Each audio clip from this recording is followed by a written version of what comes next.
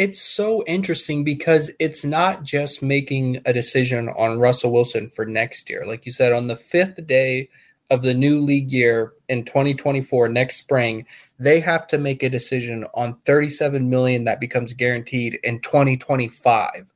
So this very next offseason, the Broncos basically have to decide, we're going to make a 2-year financial commitment to Russell Wilson, or we're going to cut it. Welcome to the show. Ryan O'Leary here along with John Heath. It's the Broncos Wire podcast.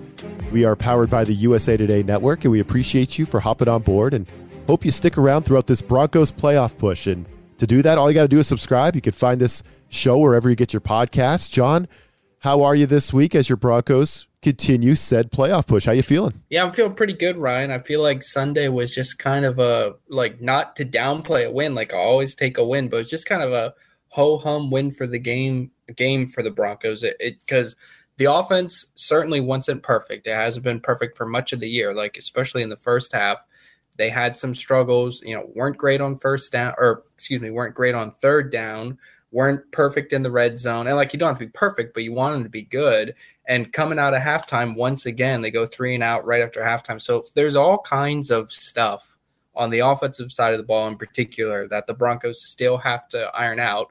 But with all that said, the offense, and I feel like this, like Russell Wilson is like a perfect picture of the whole offense.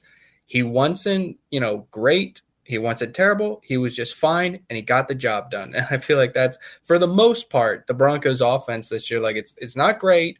For the most part, it's not terrible. It's just good enough, got the job done. And the Broncos defense, once again, is carrying them, forcing turnovers. The Chargers are just a complete mess. What a mess. The Broncos benefit from Brandon Staley just being an idiot. Justin Herbert gets knocked out of the game with a finger injury. So the ball kind of bounced the Broncos' way, and it was just kind of, like we both predicted last week they were going to win this game. And it's just like, yep, that's about what we expected from Broncos-Chargers, especially when Justin Herbert gets knocked out of the game. A 24-7 win for the Broncos. Now they are right where we expect them to be, right in the playoff mix, and really everything's right in front of them. Like they should make the postseason this season with the way things have been falling for them. Yeah, we'll get into more on that later, but it was a good weekend for them, right, John? I mean, Houston lost. I think, didn't Indianapolis lose too? Pittsburgh lost. Even the Chiefs lost. So, I mean, I'm not a big, like, the Broncos are going to win their division guy, but the Chiefs are 8-5. When's the last time the Chiefs have been 8-5? And Patrick Mahomes is losing his mind over trivial things. Like his guy, literally, he wants his team to be able to cheat and start off sides now, I guess. So that's something that Patrick Mahomes wants. But it was a good weekend overall for the Broncos, John. They're right in this thing, right in the thick of it. I think if you want to play the other side, and I don't necessarily believe this, but I think it's fair to mention, if you want to play the other side, you could say, hey, the Broncos, they've had a lot of good fortune here, right? We've talked a lot about the turnover differential throughout their 5-game win streak there. It was very fortunate to say, I think it was like plus 13 or something. They had 10 fumble recoveries over that stretch. It was crazy. This game against the Chargers, we both love them. This is one of my favorite picks on the whole board in the whole week, because weren't the Broncos getting like 3.5 points or something on the road in this game? It was just like crazy. I love the Broncos in this game. So I thought they were going to win anyway, but Justin Herbert goes down, right? So this Easton Stick character comes in, and you just know it's like, all right, well, this is over. Like, let's get on with our Sunday. The Broncos win. So you could say, like, there's been a lot of fortune here, and there's going to be a lot of fortune to come, because your final 4 games here are against Jared Goff, who I think we're kind of learning, and maybe we forgot that he kind of blows, but we're starting to see it again. Bailey Zappi, the new quarterback of my New England Patriots. Oh, God. It's so bad. We're going to see Easton Stick again, because Justin Herbert's out for the year. And then Aiden O'Connell with Vegas. So not exactly, Patrick Mahomes, Josh Allen, and Joe Burrow to finish out the season here, John, right? So the Broncos have been fortunate. They've been fortunate in the past, and they could be fortunate in the future as they push forward to the playoffs. So I don't necessarily believe that they're just lucky and it's all luck, because I think the Broncos have had a good run here, and they deserve it, and they deserve everything they've gotten, and their coaching has been huge, and their coaching has gotten to a point where, and you just said it, if Russell Wilson just does his job doesn't have to light the world on fire. Just do your job. The defense will be good enough, and they're going to be in games, and they're probably going to win a lot of games.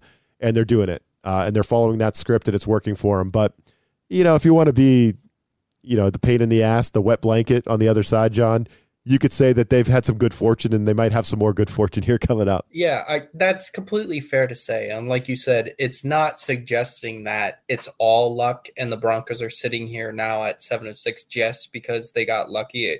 It's not all luck, but it's fair to point out that a lot of things have gone their way. Like you mentioned, that they're going to play 3 backup quarterbacks in their final 3 games of the season.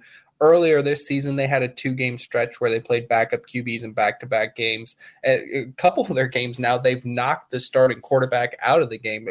Well, I say certainly, presumably not intentionally. We don't want any of those allegations flying around again, but just the way other teams have had injuries, some certain players not available for their game against the Broncos or leaving during their game against the Broncos. And like you mentioned, the number of fumbles that they recovered, like I've said before, punching the ball out is not necessarily luck, but your guy falling on it definitely is luck. So yeah, a lot of balls have bounced their way. And like you said, it seems like that might happen again this year, as they're going to have, on paper, like you still have to go out and play the game, but on paper, they have a very easy stretch of QBs in their last 3 games of the season.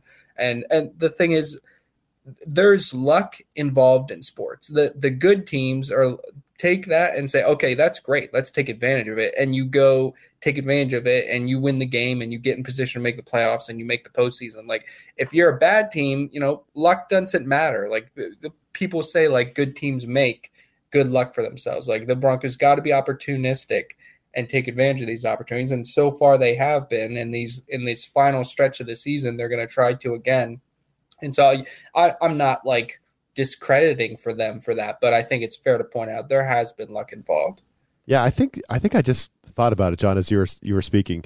The Broncos balls have bounced their way, but they also have some balls. Right? Like they're actually like a good team that can grind out wins. So it's not all luck, but it's a little bit of the two. That's usually what happens for teams that get hot and make a run. Right? So Hopefully it's a good sign for the Broncos.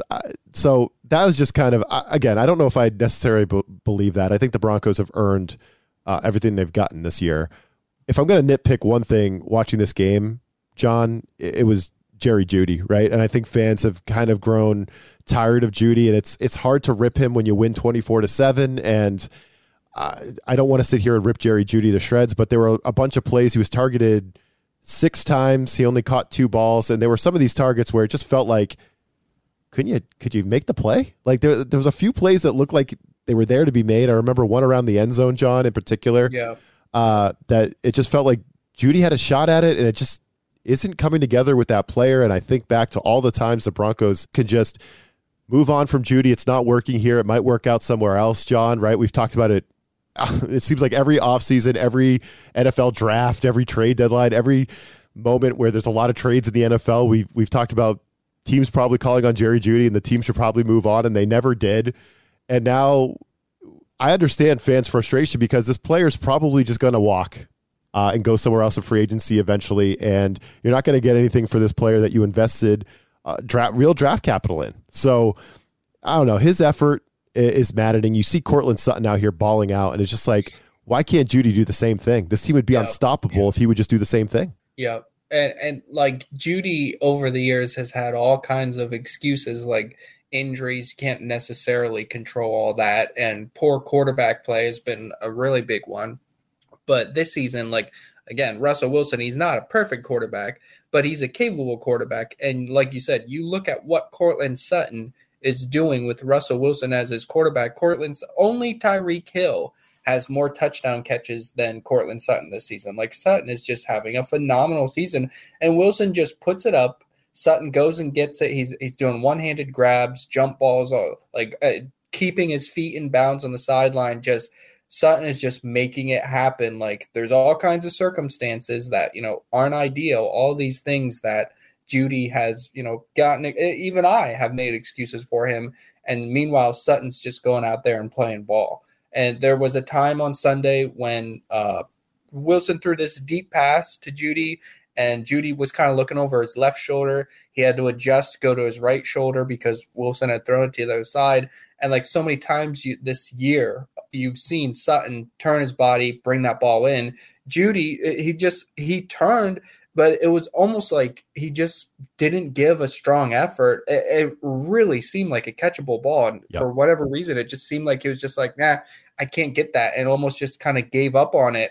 But it was just the kind of pass that you think 10 times out of 10, or at least 19 out of 20, Sutton's going to bring that down. And then you mentioned that one in the end zone where Jeudy gets his hands on it. He just can't get his feet down. And how many times this year have we seen Courtland Sutton make such a great catch on the sideline with his feet? And I don't know if Jeudy, because he's been so, uninvolved, and because, fans have rightfully, for the most part, criticized him, I don't know if maybe it's gotten in his head a little bit and he's just like down and frustrated, and it's just coming out in his play now, because he does have talent. Like we talk about him being a good route runner, and like he has good footwork. We've seen him make sideline catches in the past. So I don't know if it's at this point, if it's just kind of a mental thing for him, but you're probably right. Like the Broncos, they've had opportunities to trade him before, and they just didn't think the offers they got were enough. In hindsight, they probably should have accepted one of them. But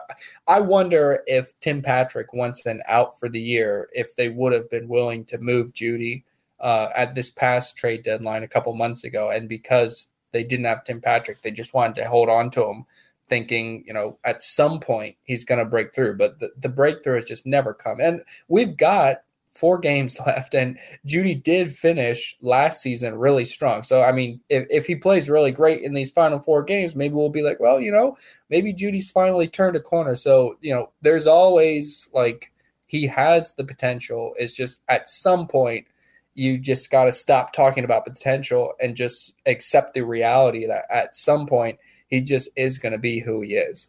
Yeah, I think that's well said. I like the take on Tim Patrick. I think that's a really good thought there. It just feels like the Broncos are really searching for that compliment to Courtland Sutton. We know Sutton's the guy for Russell Wilson. It's working. It's going great. I mean, I feel like Samaje Perine's the compliment right now, and they're working in the tight ends. They're working in this Lucas Krull more and more. Look out for him. Secret weapon. It should be Jerry Jeudy. It should be Jerry Jeudy. He should be that guy. And there's still time left this year. If Jerry Jeudy can get going, man, that would add a whole new dynamic. I mean, it doesn't look like it's going to happen for Marvin Mims. So we need Jeudy, man. He's got to step up. He's been maddening. But Courtland Sutton's been the man, John. Another touchdown for him. And you wanted to give an update on the Pro Bowl. Sutton was my favorite. You laid out a bunch of players that you thought were deserving. I think Justin Simmons was on that list. Pat Surtain, obviously. Quinn Meinerz. Courtland Sutton was on the list. And I said, if I could pick anybody, I would go Courtland Sutton. He doesn't have the stats, but he's got the touchdowns, and he's been a baller for this team. He's been kind of carrying the pass game a little bit, based on what we were just talking about there in that previous spot. But give us your update. Where are these players on the Pro Bowl voting? There's some stuff here that you're not happy about. Yeah, well, the good news for Broncos players, 5 of them are in the top 10 in fan voting at their positions. That's Lloyd Cushenberry at center, and he has had a good year. And Justin Simmons at safety. And Simmons, obviously, I feel like every year he's going to be right up there in that conversation as one of the best safeties in the NFL. Their kicker, Will Lutz, who has played very well. And ironically, in fan voting, he's 1 spot above Brandon McManus. So I think no fans can be, upset about McManus. Lutz is right there, if not above him, in performance this year, and he's cheaper. And their fullback, Michael Burton, but that it's kind of cheating because there's so few fullbacks in the NFL. Yeah. It's very easy to rank in the top 10 in your position. And then Marvin Mims as a returner, he's in the top 10 as well. But the guy that's leading returners in the AFC, I didn't even know this. Someone told me on Twitter. It's the Dolphins slot guy who's their returner. Apparently he's dating a social media influencer. And when fan voting you can do on social media, like, of course that guy's going to lead fan voting. So I think Marvin Mims as a returner, he's got to make up some ground with the coaches and players because they make up 2/3 of the voting. So I think Mims will work his way up. But so those are the guys that are in the top 10 in fan voting, which runs through Christmas. Those are the Broncos that are in decent shape. The guys that are not in the top 10, that I think are, I mentioned these guys because I think it's notable that they're not in the top 10, is Pat Surtain, which is just absolutely outrageous. Asinine. And Sauce Gardner is also not in the top 10. And I think that just demonstrates right there. Fans are probably on the Pro Bowl ballot looking at stats saying, okay, which one of these corner has the most interceptions? Okay, I'm voting for him. They're not voting for who's the most talented, best cornerback in the NFL. Because if it was, Pat Surtain and Sauce Gardner would be right up there in the AFC. Is that kid from Dallas, John, with all the interceptions up there? What's that? The kid from Dallas? I don't have the results in front of me, just the Broncos, but I'm sure he's got to be. Yeah, because my apologies. So keep going. So Surtain's not. Quinn Miners, who I think has been phenomenal, he's not in the top 10 among AFC guards. And then Cortland Sutton, who you just mentioned, like all these one-handed catches, all these catches in prime time. Like I don't know what more Cortland Sutton could do to catch the attention of NFL fans. He's not in the top 10. And then Garrett Bowles is not in the top 10 at left tackle. And Bowles, I'm not super frustrated about Bowles, but I do think he's had a good year. The biggest ones to me is Surtain and Sutton. And I think Miners is deserving, but just like for fans to not have Surtain in the top 10, that is just outrageous. And Cortland Sutton, like when you think about how much talent there is in the AFC at receiver, I can understand if somebody says like Cortland Sutton's not a top 4 wide receiver in the AFC. Like, okay, yeah, sure.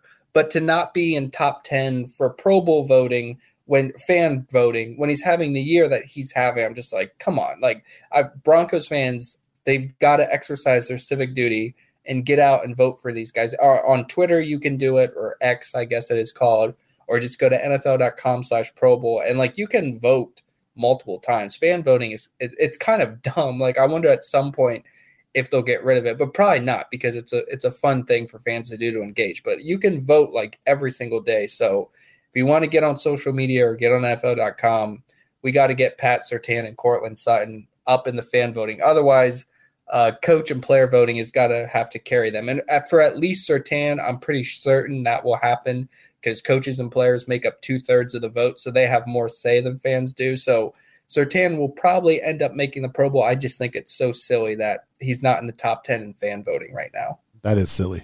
That is really silly. And you got to factor in that the best corners don't always get thrown on, right? Like that's got to factor in. But John, I think the problem here is, and I understand what you're saying, like the fans need to exercise their civic duty and get out there and vote. Like totally agree. Do fans give a poop about the Pro Bowl? Or do they care as much as the players even do? Like I don't know. As much as the players, but the players do care. I remember in years past, even when once at a flag football game, people would be like, "Well, what does it matter? What do the players care?" And I'm just like, the players do care because they have like incentives and bonuses in their contract for making the Pro Bowl, and just besides the money aspect, and there is a legitimate money aspect. It's a pride thing. Like even though it's not as significant as like being named an All-Pro, it's still a league-wide honor and it's still significant something. So the players do care about this. And so like you may not care about the Pro Bowl, you may not care about watching the Pro Bowl, but Pat Surtain cares about being on that list, and he cares about getting paid for making the Pro Bowl and then getting paid for playing in the Pro Bowl. So the players do care about this.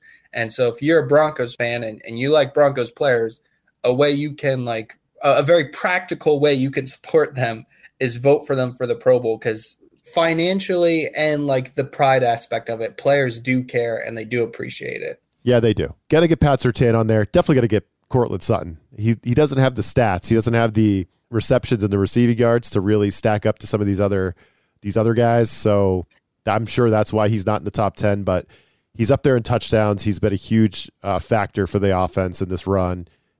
Try to get Cortland Sutton some recognition. I agree with John there. Just to wrap up this quick first segment, John, Drake May and Caleb Williams, we know it's come out that they're not going to play in the college bowl games. I don't blame them. And Drake May has already come out and said he's going to declare for the NFL draft. I'm sure Caleb Williams will be doing the same. And it kind of brings us back to a conversation I had over the bye week with Brandon Walker on the show, where we were talking about Russell Wilson and where you stand on Wilson, and would you keep him, and would you eat all this guaranteed money that's going to be coming in short order after the season? It's really right at the beginning of the league year, right, John? For 2024, guaranteed money, big money kicks in for Russell Wilson, and the Broncos are going to have some decisions to make, some big decisions. And we had that conversation. Now, that was back when we thought the Broncos might have a shot at one of these quarterbacks. It's good. They probably have to trade now. And George Payton, he's kind of a stickler in trade, so it might be hard for him to move up and get one of these guys. We'll see. But what's your thought on, Russell Wilson? Has he earned enough goodwill now? Has he made enough deposits in the bank of goodwill with Broncos fans, the Broncos organization, John, to be in their plans long term, for them to feel like he is worth this guaranteed money? I think it's $37 million, right, in 2025. That becomes fully guaranteed. Go ahead. It's so interesting because it's not just making a decision on Russell Wilson for next year. Like you said, on the 5th day of the new league year in 2024, next spring, they have to make a decision on $37 million that becomes guaranteed in 2025. So this very next offseason, the Broncos basically have to decide, we're going to make a 2-year financial commitment to Russell Wilson, or we're going to cut him. And like you mentioned, they're probably not going to get Drake May. They're probably not going to get Caleb Williams unless they did a crazy trade up, which is possible because Sean Payton, when he's liked a player in the past, he's traded a lot of picks for him. And George Payton's been willing, he traded a ton of picks to go get Russell Wilson. He traded picks to go get Sean Payton. So the Broncos, they've been willing, to go all in, to trade, to go do something, to try to turn the team around. So maybe they will be a team that's in the conversation to try to trade up for one of those guys if it's like the Bears want to stick with Justin Fields or whatever. But from the Wilson perspective, I would say, you keep Russell Wilson even if you're planning to draft someone, because then you have that veteran competent guy who's been there, done that. And, you just go with Wilson. You develop the rookie that you draft, whether you trade up for him or you draft him in like the middle or back end of the first round, some quarterback prospect they like. So I would think that is a decent approach, but it's just such a financial commitment. You're not only committing to him to 2024. If he's on the team next year, they're committed to him for 2025 because, like you said, you're going to eat so much dead money if you cut him after that. So I really think they basically have to cut him in March or before March, or they have to cut him after the 2025 season. So it's not like they're making just a 1-year decision. So that's where it's really interesting because I would just say, oh yeah, just bring him back next year and you can still draft a quarterback and then just go from there, see how the quarterback develops, see how Wilson performs. But the 2-year aspect of it, like Wilson's getting a little older, and he's had a huge bounce back year under Sean Payton this year, but he still has his flaws, and he has a ceiling.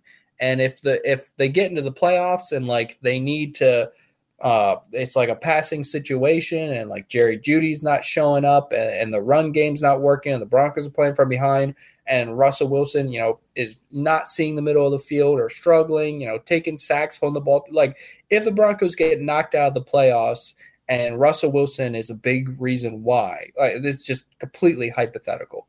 But in that kind of scenario, if that happened, I could see Sean Payton saying, okay, I made Russell Wilson better than he was last year, but he has this ceiling and it's not good enough for where I want to go. So I'm just going to cut him, and we're going to eat a lot of dead cap, but it's going to be less than if I kept him and then cut him in 2025 or whatever. And then just, draft a quarterback and just roll with him and let him develop. So I'm sorry, Ryan, I kind of danced around, didn't answer what I think they will do. I have no idea because it's a weird thing. It's not like it's a decision for just 2024. It's basically a 2-year decision. So honestly, I do think this last stretch of the season will play a role in their decision. Like I said, if they get knocked out of the playoffs and Russell Wilson is a factor why, I think that could influence Peyton to be like, okay, like he's a competent quarterback, but he's just not good enough. I want to get that guy that I think will be good enough. I want to get someone that can take us to the places I want to go. So that, maybe we'll see how it goes here with this playoff push. And then once they get into the playoffs, like if they get embarrassed in the wild card round of the playoffs, then who knows what kind of conversation we're having. Yeah, it is fascinating. I think that's a fair take on it for sure, John. I agree with you. I think it's trending towards Wilson sticking around, right? Right now he's playing his way into that guaranteed money. He's got to get a lot of it anyway. But it's he's playing his way in. He's doing old school Russell Wilson things. He's not killing you. He's giving you a chance. It's working. Sean Payton's tightening the screws, as we've talked about in the previous episodes, and you go make the playoffs. It's going to be hard to move on from Russell Wilson 5 days into the new league year. So we'll see what happens. Let's get into that playoff picture and the next game on the schedule, the Detroit Lions, who are in a little bit of a scuffle right now. We'll get into all that here coming up next. But first, for those of you in your fantasy playoffs, congratulations and good luck. We have some advice from Corey Bonini of thehuddle.com. Here it is, and we'll be right back. Welcome to the Fantasy Football Playoffs. I'm Corey Bonini of thehuddle.com, here to bring you strong plays for Week 15. Los Angeles Rams quarterback Matthew Stafford versus Washington Commanders. Facing a top-tier Ravens defense, Stafford passed for 294 yards and 3 touchdowns last Sunday. That gives the veteran 10 touchdowns to just 1 interception in his last 3 games. Meanwhile, Washington ranks dead last in passing yards allowed per game at 266, yards per attempt at 8.1, touchdowns allowed 30, and in the last 5 weeks, this matchup is 32% better than average. 9 quarterbacks have posted at least 25 fantasy points against the Commanders on the year. DeAndre Swift, Philadelphia Eagles at Seattle Seahawks. Another former Detroit Lion, Swift now has finished with fewer than 10 PPR points in 4 of the last 5 games after 7 straight useful performances.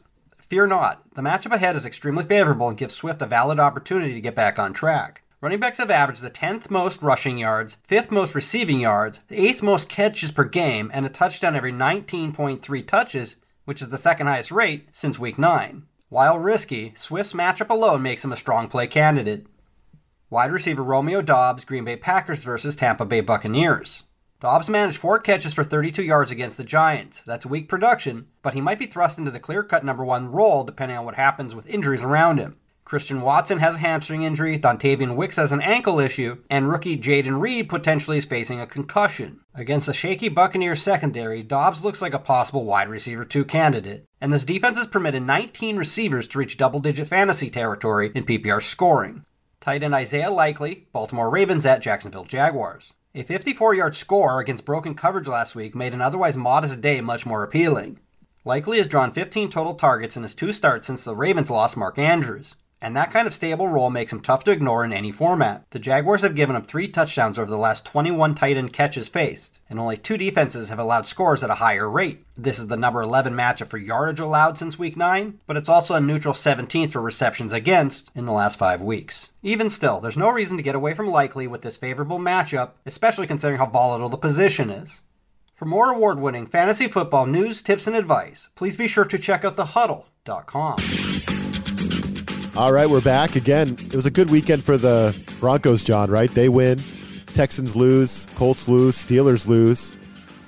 So where are the Broncos right now? They are 9th in the standings. They're right there on the edge. They have the same record as the Pittsburgh Steelers, who are the 6th seed. So they're right there. They're right there on the cusp of a wild card berth. But with the Chiefs losing to the Bills, falling to 8-5, Patrick Mahomes, Andy Reid crying at the podium. Oh, how dare you call a penalty on us when we had a great play? How dare you? How dare you do that to us when our stupid receiver, Kadarius Toney, the Rockhead, can't get himself on sides? It's just freaking ridiculous. Chiefs, cry us a river. Oh, we feel so bad for you. What a terrible look for them. They're 8-5. They're kind of spiraling, John. I think they're running out of steam. I've talked about it at various points this year. They're not the same team. I just feel like they're out of juice. And the Broncos broke them, Ryan. The Broncos broke them. So now that's the new storyline. They're right there in the wild card, John. But can they catch the Chiefs, right? That's been the big topic. What do you think? It's unfortunate because we always go back to that 1-5 start. Like they had a 1-point loss and a 2-point loss right at the beginning of the season to the Raiders and the Commanders, which in hindsight is just so frustrating. If you win both of those games, which was super feasible, or even just win one of them, they're tied in the AFC West right now, or they're leading the AFC West right now. So it's just coulda, shoulda, woulda. I feel like it's unfortunate because they could have taken advantage and could have won the AFC West this year. But even though they're just one game behind the Chiefs, I don't think they're going to catch them to win the division. I think the Chiefs have too easy of a remaining schedule. And I've been saying, for weeks that I'm not counting this Lions game as a win for the Broncos. So I don't think the Broncos are going to win out. And the Chiefs might drop one more game. I'm not sure, actually. I should go through one of those simulators. What happens if the Chiefs and the Broncos ended up as the same exact record? Well, the tiebreaker would probably just come down to like which opponent they lost to. There would be all kinds of tiebreakers in play. But I'm not counting on them to catch the Chiefs in the AFC West. That would be hilarious if the Chiefs crashed that much that the Broncos ended up winning the division. But I do think they are going to be able to get a wild card spot at 10-7. That's been my prediction for weeks, and I'm sticking to it because right there, the Texans are 7-6, like you mentioned. The Colts are 7-6. The Steelers are 7-6. The Browns are 8-5, but the Broncos have a tiebreaker over them. The Bills now are 7-6, right, with the Broncos, but the Broncos have a tiebreaker over them as well. So I think the Broncos are in pretty decent shape to at least, ideally get the 7th seed in the AFC. And if the Chiefs keep stumbling, that it would just be hilarious. Like, I would love to see it, but I don't think they're going to catch them in the division. Yeah, that would be hilarious. We all feel so bad for you guys, you Chiefs, that penalty was called when the player was like a foot offsides. And it is the ref's job, John, to make sure you're not offsides on a key play. Yeah, that's the ref's job. Okay, Patrick. I do have to defend Andy Reid to you, Ryan, because Andy Reid did say that the Tony did not confirm with the official. It was Patrick Mahomes that was being a big baby. I think Andy Reid knows that's on the receiver. It's not on the ref. Like, it's just basic wide receiver play. You go up to the line, you tell the receiver I'm on or I'm off, and you wait for the ref to say you're good or move up or move back. And then once he gives you that confirmation, you're good. People put, a try to gotcha video of Tony as he's walking up to the line. He just kind of puts his hands up in the air for like the briefest half second, turns his head forward, doesn't wait for any acknowledgement for the ref. After he puts his hand up in the air, he takes like another step forward. So he wasn't even set yet. And I was like, that doesn't prove anything. That just makes it look worse. Like some Chiefs fans are trying to say that showed that he got confirmation from the ref. And I was like, no, it's not confirmation from the ref. The ref didn't even acknowledge him. And he wasn't even set when he waved his arm like that. So sorry on the Broncos Wire tangent or the Broncos Wire podcast to go on that tangent, but that's totally on the Chiefs. It's totally on the receiver. That's not a mistake by the officials. It's just the right call. The receiver's got to get himself set, and he's got to check with the referee. So, boo-hoo for the Chiefs, as you can tell, Ryan.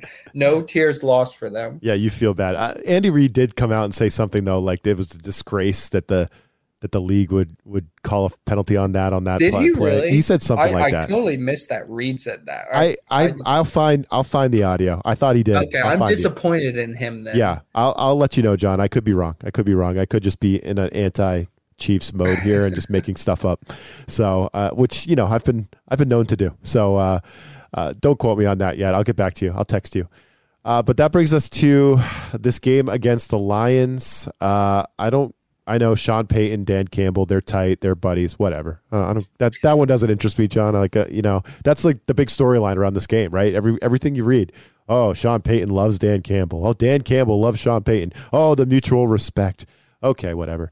I'm interested here in the Lions kind of scuffling a little bit, John, and they're kind of being a blueprint to beat this team. I think the Bears have given the Lions trouble both times they played this year. They just beat the Lions pretty handily in Week 14.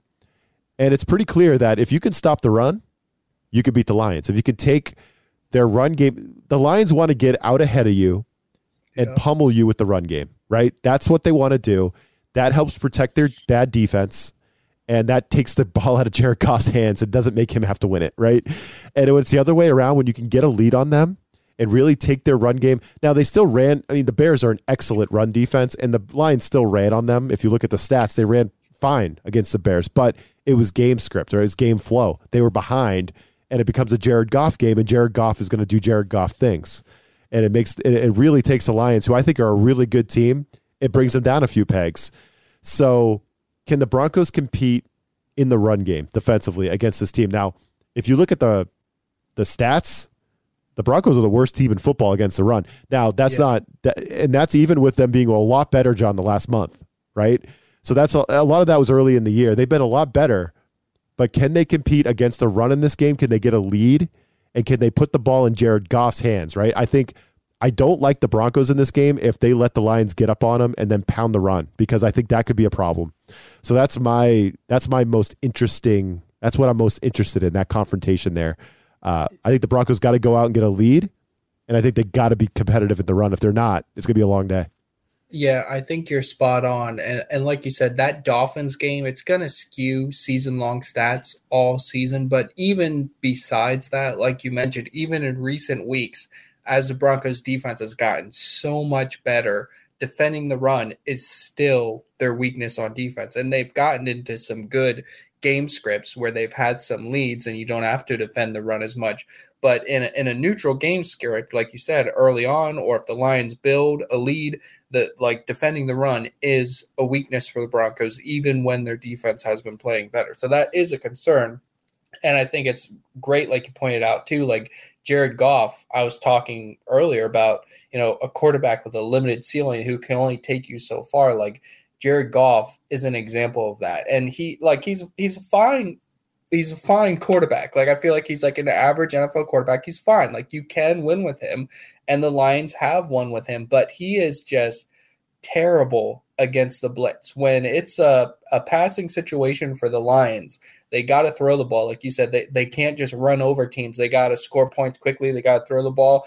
If that defense is blitzing him, flustering him, getting in his face, Jared Goff just can't handle that. And not just the eye test, like statistically, like Pro Football Reference or Pro Football Focus and other sites have laid out how against the blitz, Jared Goff's numbers just tank. And lately, Vance Joseph, he's always loved to blitz, but these last few weeks, I haven't actually looked at the numbers breaking them down, but it feels like these last few games, Vance Joseph has just teed off on quarterbacks, just blitzing. And on Sunday, the Broncos had 6 sacks and just a bunch of negative yardage on those sacks. So I feel like you're exactly right that if they can manage to build a lead, and if they can make Jared Goff be the one to beat them, and then Vance Joseph is just blitzing his linebackers, blitzing his slot cornerback, blitzing his safety. Like PJ Locke has 3 sacks in their last 3 games, and Jaquan McMillan, who just keeps making play after play after play, he has a couple sacks as playing in the slot as well. So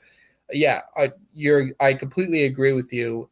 But with all that said, like I've for the last few weeks, I've been picking the Lions to win this game. And as we're coming now to it, I'm still backing the Lions to win this game. That's my official prediction. But I agree with you that, like, this is a game the Broncos could win. Like, the Lions, clearly, they're beatable. They've proved that the last few weeks. They proved that on Sunday against the Bears. They're a beatable team. But it almost makes it, the fact that they lost on Sunday almost thinks, and maybe I just think about the mental stuff like this way too much when it comes to sports, but I don't prefer that for the Broncos, because I feel like now the Lions are really mad. They want to bounce back. They want to prove that Sunday's not a good representation of them, and they're more desperate now. Like the Packers are suddenly sneaking up on them a little bit in the division, so I think the Lions want to prove that they want to go out and they want to make a statement win. And of course, like the Broncos, they want to go on the road and prove that they're a real contender and win in Detroit. So it's not like one team has the mental advantage, but I just think the Lions are going to be more desperate coming off that loss to the Bears, a division rival. They're playing at home. The run game is their strength, and defending the run is Denver's weakness. So I'm picking the Lions to win this game, but it is like, I'm not going to be like flabbergasted if the Broncos win. I'm not saying like it's impossible. The Lions are a beatable team, but I got to stick with my prediction that I've had going back for basically all of the season, I'm counting this as a loss for the Broncos, and I'm not even that worried about it because I'm just being way too confident about the final 3 games of the season. I think they're going to finish 3-1, and I think they're going to make the playoffs at 10-7. That's been my prediction, and I'm just sticking to it. Right, and then I think you put in our show notes that according to the New York Times predictor, you could go in there and put all your you can go in there and play with the calculator, and it tells you the chances. Denver has a 93% chance to make the playoffs if they finish 10-7. And they still can if they lose to the Lions here. And my apologies, John, if you already said that on the show. But it's interesting, right? This will be the 3rd straight road game for Denver and the 3rd straight game indoors, right? So it is an interesting spot. It'd be a hell of a job by them to get 2 out of these 3 against Texans, Chargers, Detroit, all on the road, all indoors. But yeah, it's going to be a tough place to play with the Lions. I would caution fans, don't get too excited because the Bears beat the Lions handily. And you could say, oh, wow, look, the Lions suck. The Bears aren't good. They just crushed them. We got this. Weird stuff happens in division games, right? And just the Bears are just a tough matchup for the Lions. They're comfortable against the Lions for whatever reason. I think the Lions are a better football team than the Bears, but the Bears give them problems, or have this year at least. So I wouldn't look at that game and get too excited. I think this is going to be a tough one. I think it's going to be a tough one. I think to your point, John, the Broncos have a path to victory. They just need to follow that path. And if it gets off the reins, if it gets off script, this could be a problem. The spread is 5.5. 5.5. Lions by 5.5. That feels a little high to me. Personally, my gut reaction. Yeah. My gut reaction is to go with the Broncos to cover that. But I'm with you. I think the Lions win this game. I think they find a way. But I think it's close. I think it's similar to that Texans game. I think it's that one. But hopefully Goff just turns into a turnover machine and the Broncos have a chance. That's what I would hope for if I'm a fan. But I think in a vacuum, I agree with you, John. The Lions, they got to get back on track. They're at home. They're running out of time here to make this season the kind of season they want, that their fans want. It's kind of gotten shaky ever since Thanksgiving for them. So they are going to be looking to make a statement, and the Broncos coming in off a couple road games, it's a tough spot for Denver. So I would pick the Lions to win, but 5.5 feels a little generous. I think I might take those points all day long because I like the way Denver's playing. I like the way they're hanging with every team, even when they're not playing their best football, John, they're in these games. So yeah, I didn't know which way I was going on this, honestly, coming into the podcast, but I think right now I'm feeling pretty good about those points. 5.5 feels a little much for the way Jared Goff is playing, but I think the Lions find a way to win it by a field goal. You're the spread guy, Ryan. You're picking the Broncos to cover, but the money line Lions to win the game. Yeah, that's what I would. That's the official Broncos wire prediction. That's my take. I think it's going to be a 3 or 4 point spread here, but the Lions find a way.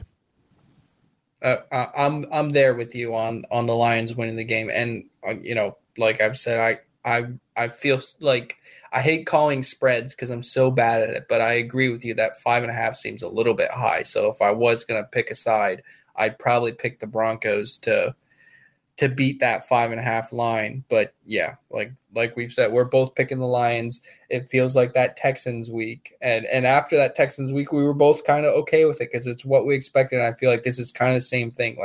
And if the Broncos do go in and win, then it's like, well, that's just fantastic. That's like a bonus. Like now they're just basically sitting pretty for the rest of the season. They just got to take care of the games that you would expect them to take care of. So we can't, well, at least I can't. You're a Patriots fan, but me as a Broncos fan, I can't lose this, Ryan, because if the Broncos lose the game, then my prediction is right. If the Broncos win the game, then the Broncos are they're sitting pretty in the playoffs. So this is a win-win for me. Of course, not that I want them to lose the game, but either my prediction is right or the Broncos win a game that most people don't expect them to. So sure. Yeah. I'm feeling good about this. And a large part of it, like I said, is because the 3 games coming after this, and maybe I'm just being way too overconfident, but 3 backup quarterbacks coming out, I really feel like they're going to go 3-0 to finish the year after this game. So long as they take care of business in those games, I think they can afford to lose this game.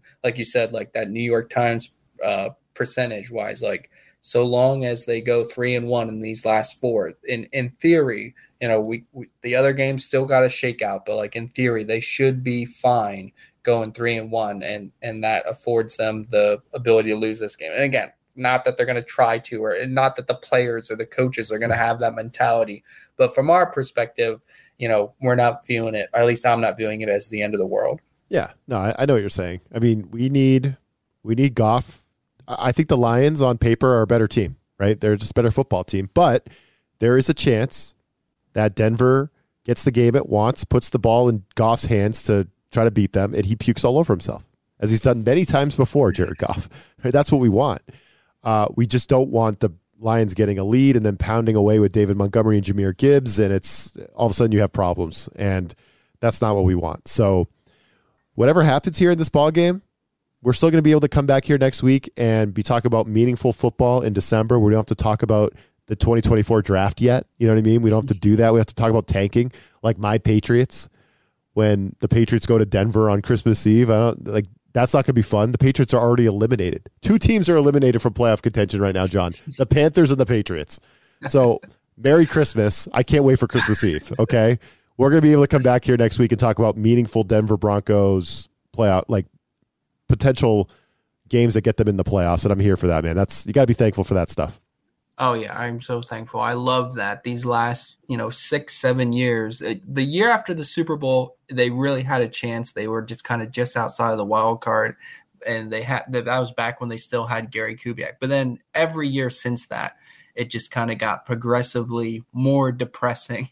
and late December, they were never in it in late December, mid-December even. But, yeah, like you said, as we get here now, really late into the season, even if the Broncos lose to the Lions, to still be in the playoff mix going into the final 3 games of the season, probably the last time we could say that was 2016.